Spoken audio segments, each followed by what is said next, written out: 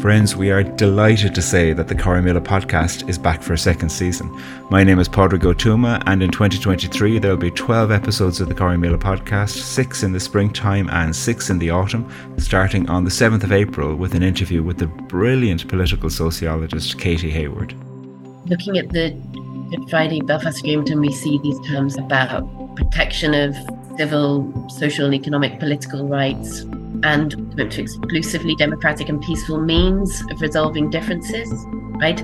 We tend to think of those things just as applying to us in Northern Ireland, whereas in actual fact, they are about Britain and Ireland. So when we appreciate that, it helps us understand quite how important this agreement is, not just for Northern Ireland, but for these islands as a whole.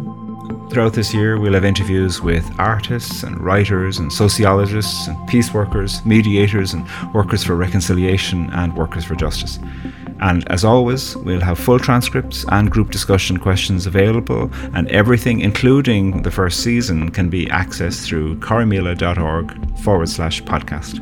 The podcast is generously funded by the Henry Luce Foundation and the Community Relations Council for Northern Ireland and the Irish Government's Reconciliation Fund. Thanks very much to them, and thanks to you for listening. We're looking forward to being back with you on April the 7th.